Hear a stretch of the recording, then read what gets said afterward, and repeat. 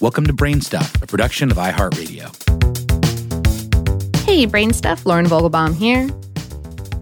While starfish live underwater, they're not actually fish at all. In fact, marine scientists have replaced the beloved starfish's common name with the name sea star, because the starfish isn't a fish. So what exactly are they? For the article this episode is based on, How Stuff Works spoke via email with Kim Stone, the Georgia Aquarium's curator of fish and invertebrates. As she said, they're a type of invertebrate, meaning they don't have a backbone. Their body consists of a central disc with arms that radiate out, and on the underside, there are hundreds to thousands of small suction cups called tube feet that help the sea star move around, stick to different surfaces, and eat. There are some other big differences that set starfish apart from fish. These cool creatures don't have gills, scales, or fins. They live only in salt water, and they use seawater instead of blood to pump nutrients through their bodies by means of a water vascular system. Unlike fish that have gills and mammals that have lungs, sea stars breathe by absorbing oxygen from the water through different parts of their body, such as their skin and tube feet. Stone explained, sea stars belong to a group of marine invertebrates called echinoderms, which first appeared more than 500 million years ago. The ancestors of modern-day sea stars appeared more than 450 billion years ago, during the Ordovician period. Echinoderms include 5 classes of marine life: sea stars, brittle and basket stars, sea urchins and sand dollars, sea cucumbers, and sea lilies and feather stars. There are around 2,000 different species of sea stars.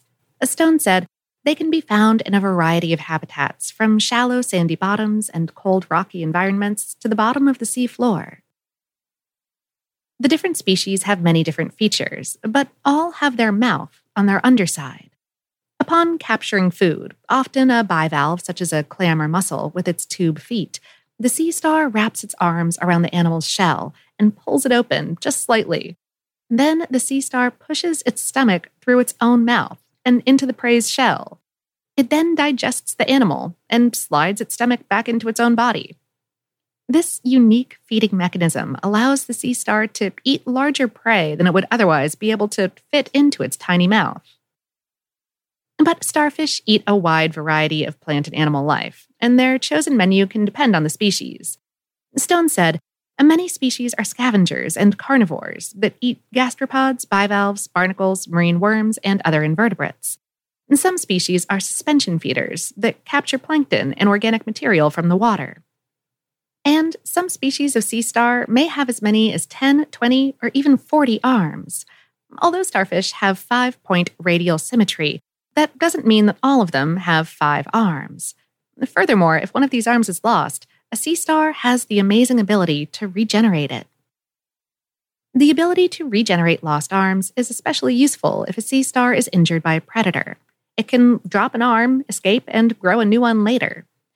This won't happen too quickly, though. It takes about a year for an arm to grow back.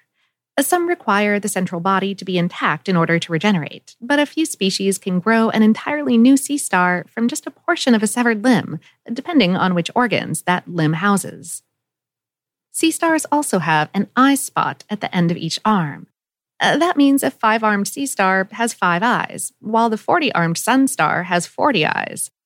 Each sea star eye is very simple and looks like a red spot.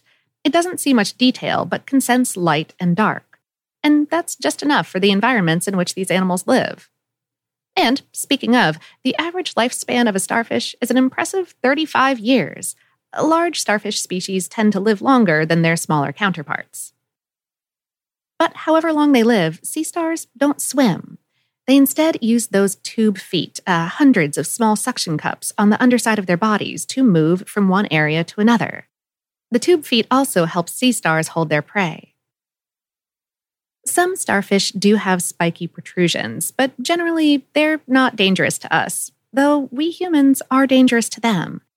Because they're literally shaped like stars, humans have the tendency to keep starfish as souvenirs or even hold them out of the water for photos. But forcing starfish out of the water or throwing them back in can do serious damage. And starfish have intricate, fragile arms and tiny body structures. Despite their regeneration capabilities, even the slightest poke can hurt them. Aside from that, human hands are naturally dangerous to all sea creatures due to the billions of bacteria that exist on our skin, and contact can lead to a possible slow death. So, if you have the chance to see one, appreciate it from a respectful distance.